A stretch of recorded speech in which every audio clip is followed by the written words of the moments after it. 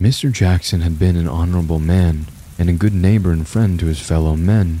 He had never been the kind of man to give in to earthly pleasures like drinking and gambling. He went to work each morning and came home after 5 each day, wishing everyone a good day he met on the way. All around, what one might call a happy chap without any troubles. Successful as he was, it came to pass that he married a woman of noble standing, and although she was mannered and never showed a frown, one sometimes got the impression that a demon might possibly inhabit the human body. But Mr. Jackson didn't let coursing rumors destroy his joy, even if he someday started to work longer in the evenings or rose earlier in the mornings. Sometimes he wouldn't come home at all. Perhaps those subtle signs of a somewhat disharmonic relationship were the first steps to what occurred a year later, and perhaps one might have prevented the tragedy altogether by just speaking to Mr. Jackson if anything was the matter.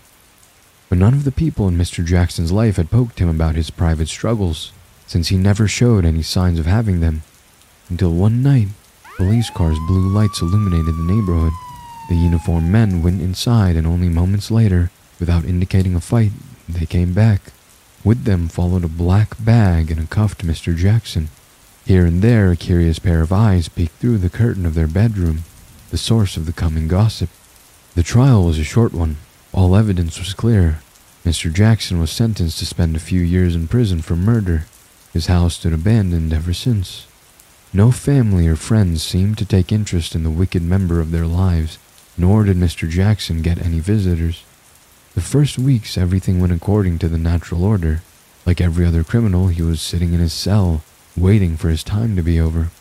Unlike most of the others, however, he made no ruckus or attempt to tackle the obstacles fate threw at him. In fact, he was bullied in a way that left him ripe for the hospital time after time. The man in charge had no choice but to put him into solitary confinement. Not that Jackson minded. Showing no change in behavior, he continued sitting in his cell as if it was just another day to him. Guards checked on him, even attempted to make contact by speech. Seeing their efforts in vain, they soon left him alone in his misery, far enough to not disturb him and yet close enough so they could hear if there should ever be trouble. It was then when Carver Jackson's nightmares really started. It was a clear, calm night. Carver could tell by his restless soul. He was always restless in those nights. In vain he tried to sleep away the turmoil in his mind he could not name. The creaking sound of a metallic door caught his attention. Listening carefully, he concluded the sound came from somewhere out of his view. Without a sound, he sat up. A strange sensation, as if he had snakes in his stomach, made him uncomfortable, which was unusual, for he had welcomed the lonely cell. There was nobody to disrupt the few moments of peace of mind he could muster, nor did he stand up for himself when some broad-shouldered inmate deemed it necessary to punch him. His thoughts wandered to his future and how his life had been turned to ashes. He would never be able to go back to his hometown, and his family had abandoned him without further inquiry, and made him wonder if he had ever meant something to them. Those people who had asked him for favors but never asked to return them. A familiar melody ripped him out of his distraught mind. It was hummed by a woman with a heavenly voice, and yet his whole body went rigid at the recognition. Only seconds later, the figure belonging to the voice appeared in front of his cell. Slowly, she turned around. The blonde, curly hair was loose. Her clothes consisted of a blouse and jeans, just like the last time he had seen her. When her blue eyes met his own, a shiver ran down his already stiff spine. Flames of vengeance burned brightly in those hollow orbs. Not a word she uttered as they stared at one another. A soft breeze blew back her hair, revealing the marks on her throat, the marks he had left that fateful night. Carver shuddered as the image slowly faded into nothingness. When he asked the guard on the next day about a woman entering the prison, the man, quite surprised to be talked to by Carver after weeks of silence, only denied the knowledge of anyone entering the institution. Obviously worried, the policeman asked Carver if he was all right, to which the man replied that he felt fine and probably just had a nightmare. The guard cast him a sympathetic look, mingled with the disdain people use to regard a murderer with. Carver slept soundly the next night, not overthinking the latest occurrences. It was not before a whole week had passed that a similar incident kept the prisoner awake. Awoken by the same melody, Carver found himself face to face with the ghost of his wife, and again she glared at him. But this time he gathered the courage to speak. "You are dead," he said with a hatred he had forgotten he harbored. "What do you want from me?" "No redemption for you," she said with a gentleness that belied the vengeful eyes. "Only hellfire." The certainty with which the specter spoke caused Carver to feel unbearably cold. A pit opened up in his stomach, settling free in uncontrollable rage. "Go to hell! Leave me be!" He screamed while rushing to the bars where the woman stood. Ignoring his anger, she placed a hand on his shoulders and smirked wolfishly. Carver suppressed a shudder as he stared in the maddening pools he once had loved. "I'll come for you," she whispered with an unsettling, growling undertone. At once her skin turned gray like the one of a corpse. Frightened, Carver stepped back as the entity in front of him decomposed. Unable to watch, he covered his eyes. The next time he looked, he was alone. Rubbing his face, he tried to explain the phenomenon with a rational theory. He turned back to the place serving as a bed when his heart stopped. Only inches from him, the deceased's uncanny face had appeared, with a monotone, ghoulish expression.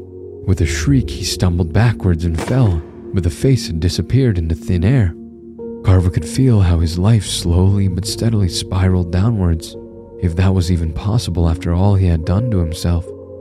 The vengeful spirit haunted him many a night, taking from him the ability to sleep, and if he managed to sleep, he startled awake, bathed in sweat and with a mind full of terror. The guards remarked often enough that he had screamed in the night. Eating too.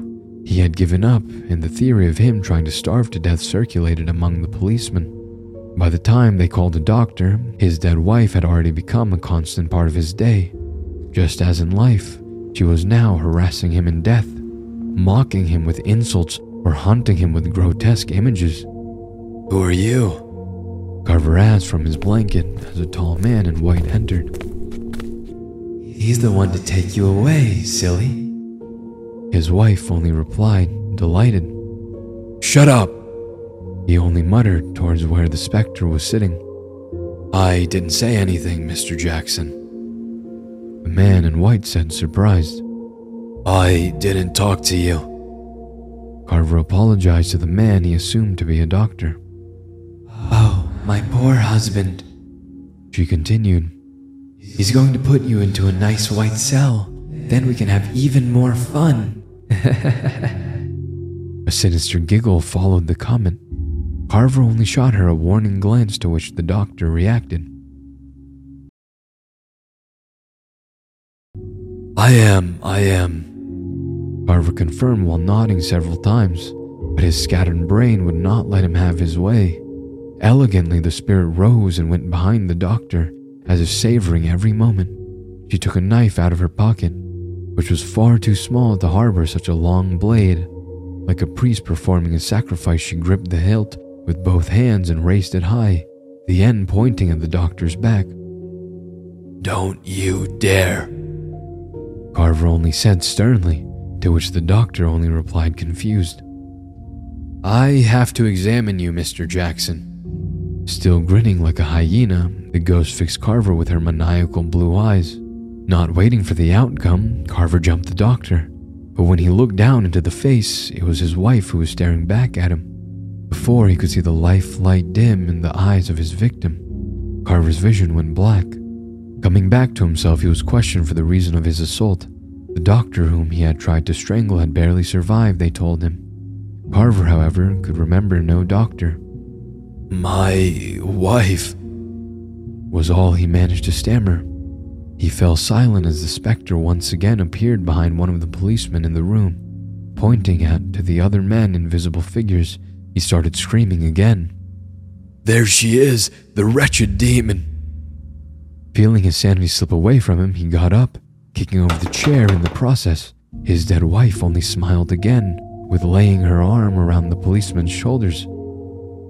"But honey, I don't think they see me," she mocked in the voice of a spoiled child. Wielding the kitchen knife once again, she held it to the oblivious man's throat. Carver exclaimed, shocked as he ran to the officer. But this time he was too late. Holding the place where a cut had become visible, the man in uniform sank to the ground. His colleague quickly reacted by pointing his gun at Carver. "His blood is on your hands, my love." The woman rejoiced while walking up to the other man. "Stop this madness!" Carver started to plead at the coldness of despair in front of him. In the blink of an eye, the other policeman fell over with a knife in his back. The specter had disappeared. Trembling from head to toe, Carver sank down in the corner of the room, farthest away from the blood of the corpses. His claim that his wife had killed and assaulted the man only gave the judge more proof of his insanity. The sentence was the last push for his already fragile mind to go over the edge. Seeing his life and sanity shattered, Carver started to laugh in a frenzy in court. He couldn't name the reason for his sudden ecstasy. He just knew everything was so unbelievably futile. The man couldn't but laugh at the dark twist his life had taken. Carver awoke in a padded cell restrained by a straitjacket. The sudden ecstasy had gone the same way it had come. Upon examining his surroundings, he saw his wife standing in front of him. Who else could it be? He thought ironically, all but the vengeful spirit of his wife had abandoned him. Like in the night of her death, she wielded the kitchen knife ready to attack. Carver only looked at her, asking in sincere sorrow, "Why did you want to kill me?"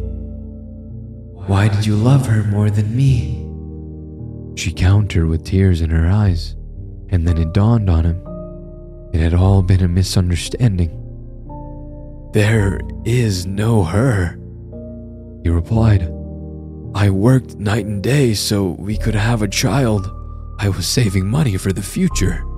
With a thud, the knife fell to the ground as the specter sank to her knees. "Oh, darling, I destroyed our lives." Sliding up to her on his knees, Carver tried to comfort his wife.